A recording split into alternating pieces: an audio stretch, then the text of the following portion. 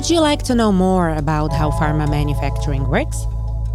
Every month, we bring you an insider conversation with our experts here at Lonza, with our partners, and leaders in the industry. Hi, my name is Martina Hestericová, and this is A View On, a podcast brought to you by Lonza.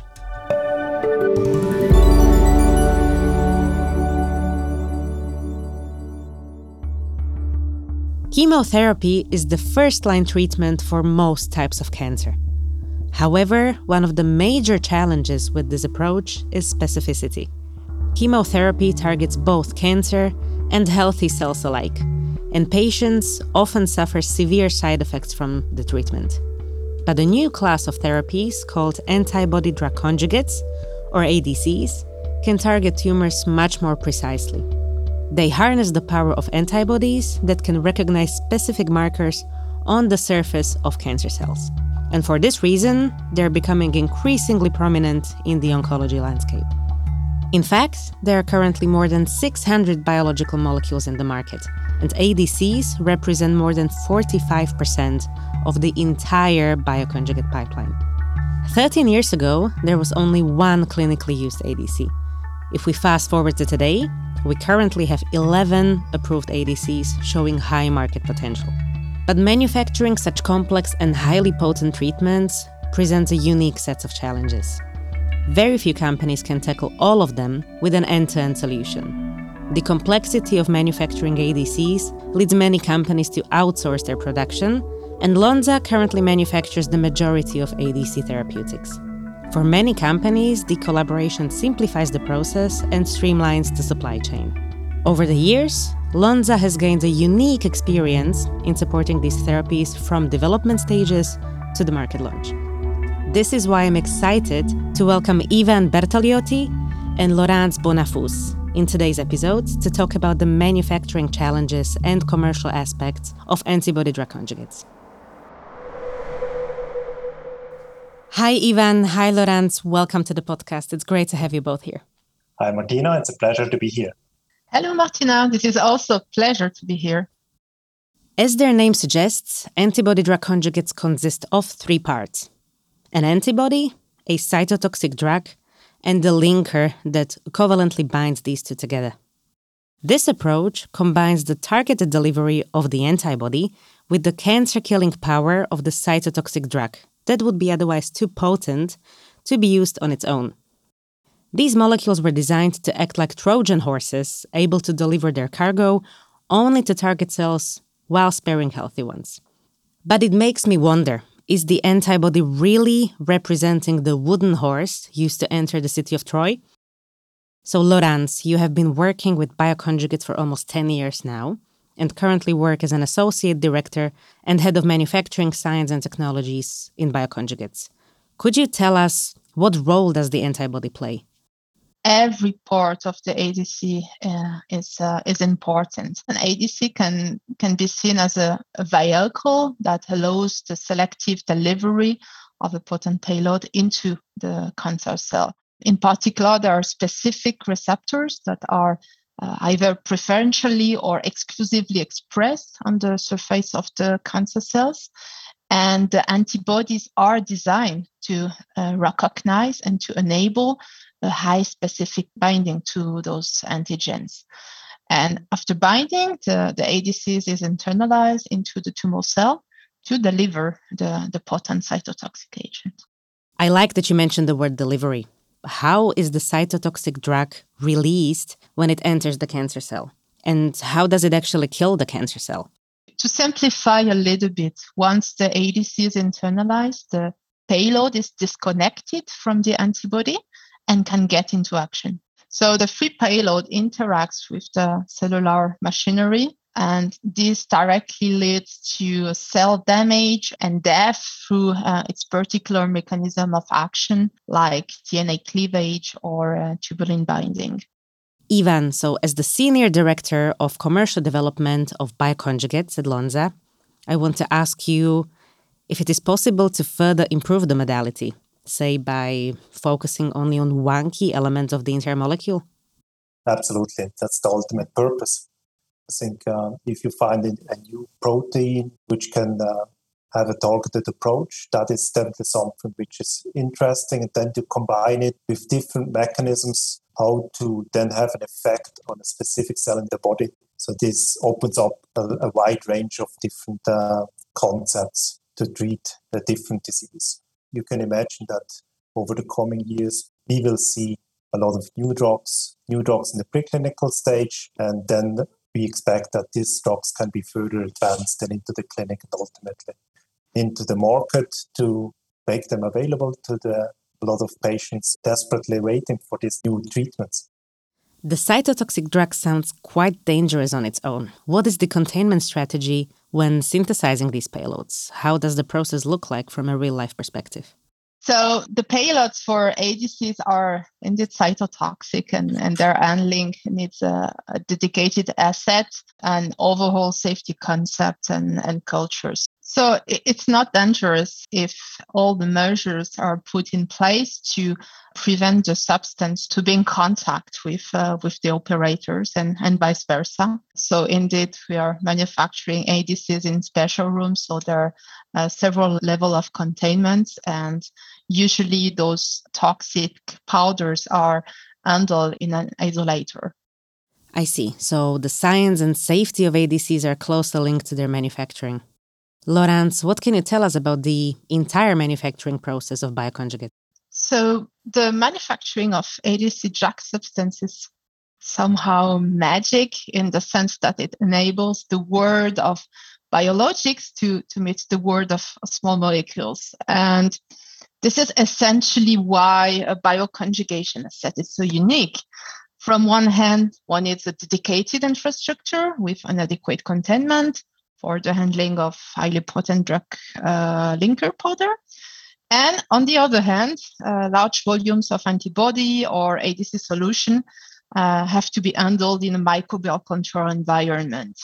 And this is true that the manufacturing of ADCs have significantly evolved over the past 10 years.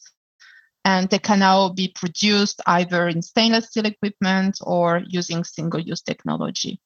Just to give you an idea, the manufacturing scale under GMP can vary from a relatively small scale of about 100 grams up to 5 kilograms of dry weight antibody.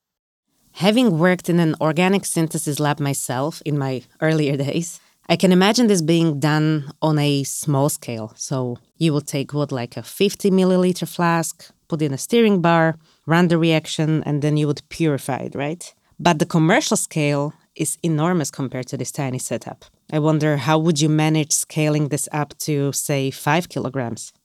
So usually you start with a milligram scale in the laboratory, and our work at Lonza is to develop the process in order to ensure that it's scalable. So I think this is one of our core competencies to develop processes in such a way that we can manufacture multiple grams of drug linkers. And changing the process, yes, to make it scalable, but essentially the unit operation will remain the same. And this is where Lonza steps in as a contract manufacturing and development organization that provides services to customers to manufacture and scale up production for our partners. Do you create the scale-up strategy for the customer, or do they come already with this knowledge to you? I would say that everything is possible. The process can be transferred to Lonza in a pretty final way, and we just need to make, let's say, a fine-tuning. In other cases, we also often receive processes that have been run only at few milligram scale. And in that case, a very powerful process development and process improvement has to be implemented. And how long does this process usually take? One usually counts at least 15 months from tech transfer to GMP manufacturing. Of course, the product has to go through all the clinical phase, and this takes several years. Nonetheless, once the process development and process optimization are completed, it essentially takes 2 to 3 days to manufacture an ADC batch. Mm-hmm. This is a relatively straightforward process. However, end of manufacturing is, of course, not the end of the story. For instance, once the batch is completed, QA and QC batch release activities are started, and this is followed by the shipment to the DP manufacturing site. I see. And sure, quality assurance and control must be really important. What are some of the biggest challenges, though, when it comes to manufacturing ADCs? I assume one needs to be really mindful of the entire supply chain, right? Yes, of course. So the manufacturing of ADCs is challenging for several reasons, but let's focus on the most relevant one. So as I previously mentioned, a special attention is required from a safety and a quality perspective. In particular, the handling of those highly toxic drug linkers and the manufacturing in a bioburden control environment are key topics related to the manufacturing of ADC. And as you just correctly mentioned, the proper management of the whole supply chain, from the ordering of the raw materials for the antibody and the drug linker manufacturing until the ADC DP fill finish, is a long journey. And this challenge can only be overcome by having a detailed understanding of all the material supply and demand at all steps, and by having a high level of integration. So basically, simplification and integration of all activities is highly beneficial and can even be considered as one of the key success factors, especially to achieve tight timelines towards registration. Yeah, now that we are on the topic of drug registration, Iwan, what's your view on the current bioconjugate market? Yeah, so we identified around 600 different molecules in development and in commercial. So that is a pretty nice market, and 46% of that market are ADCs, which are typically used in oncology and then treatments for cancer. So with that, a very interesting market, a market which still grows, and we see beyond the ADCs, the antibody-drug conjugates, that different molecules are now conjugated. So peptides, polymers, oligonucleotides, polysaccharides, just to mention a few of them. There is positive development regarding new targets, new payloads, new bioconjugation technologies with new mechanisms of action, reduced off-target activity, improved therapeutic window. With that, the field is interesting from a science perspective, provides purpose, and remains exciting.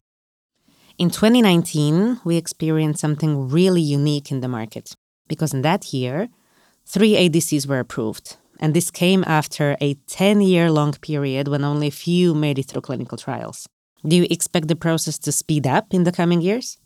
As you currently mentioned, there was many approvals in the past months, which shows the importance of this kind of compounds. There was definitely a very nice trend.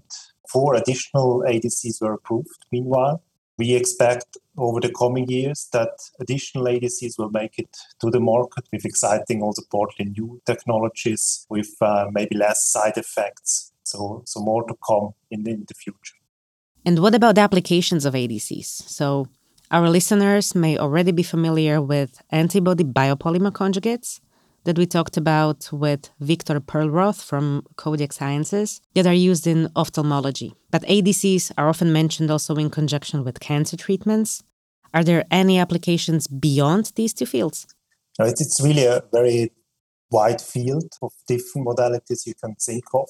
We see today that also antibiotics, oligonucleotides, peptides, even steroids are conjugated with such proteins, creating completely new mechanisms to treat different disease, also beyond cancer treatment. A very interesting example is antibody oligonucleotide conjugates. So that is for the treatment of, for example, muscular dystrophy, which is just one example which gives an indication what the potential of such novel modalities. Now, Iwan, I want to ask about the bioconjugation facility in Visp in Switzerland. You manufacture all 3 components at the same place. I wonder, from the commercial perspective, what is the advantage of such a setup? It's really unique what we have at Lonza Visp. The advantage is to bring all under one roof. I think with that, you have the unique opportunity to reduce complexity dramatically. So that is related to contracting, planning, communication, optimized timelines with parallel activities are possible. Can you save a lot of time having it all under one roof? Yeah, if you look on the timelines needed to bring something from a preclinical stage into the clinic, we talk about a process which typically would need around 2 years. It can also go up to 30 months. So if you now start to overlap certain activities, you can dramatically reduce that timeline. So we have already seen examples where it can go down to 15 to 16 months. So that's a substantial decrease in the time to bring a drug into the clinic. And then obviously through the whole clinical development program, commercialization, additional time can be taken out, additional risk can be taken out, and obviously that offers a huge, huge benefit. Could you tell me a little bit more about the process of bringing new customers into the bioconjugation facility? I mean, does the process differ depending on the size of the company? There is not one size fits all. It's not just one business model which we offer. So we try to customize our business model to the customer need. We have concepts where we offer just capacity in our CDMO models. Other models, especially for drugs which need huge capacity, there it's a possibility to build something also dedicated. Then the customer has a full control about the capacity, and Lonza is in a unique position to have a lot of expertise to bring these assets on stream in a rather short time. It's not a matter of having a small or a big company as a customer. We just always try to find the best compromise or the best solution for our customers. Every product matters, and we want to help our customers to bring their product on the market. It's maybe worth to mention that indeed we have facilities dedicated to one project and one customer, but we can also offer to manufacture ADCs in a multi-purpose facility. 2 episodes ago, we spoke to Iwan Betholjotti from Lonza about the early development services offering and early de-risking, and how is it important to assess the manufacturability, developability, and really the risk of immunogenicity of molecules very, very early on. I wonder, can this be also applied to BioConjugates? What you have seen for proteins maybe in the past is exactly the same topic also for the bioconjugation. So as already mentioned before, you need all the different elements. Obviously, you need to work on the developability, immunogenicity, on the protein part for a bioconjugate, and then you need to bring that together with the bioconjugation aspect, the architecture, and then also with the payload. And all these elements need to come together to create a new drug. So Lonza has established now a new offering towards the end of 2021 to develop these new exciting drugs from the beginning. I think we can all agree that bioconjugates have an enormous potential to improve cancer treatments and with fewer side effects for the patients. We are to experience a great shift towards these modalities in the near future, I'm sure of that. Thank you both for joining us today and sharing your view on antibody-drug conjugates. Thanks, Martina. Thank you.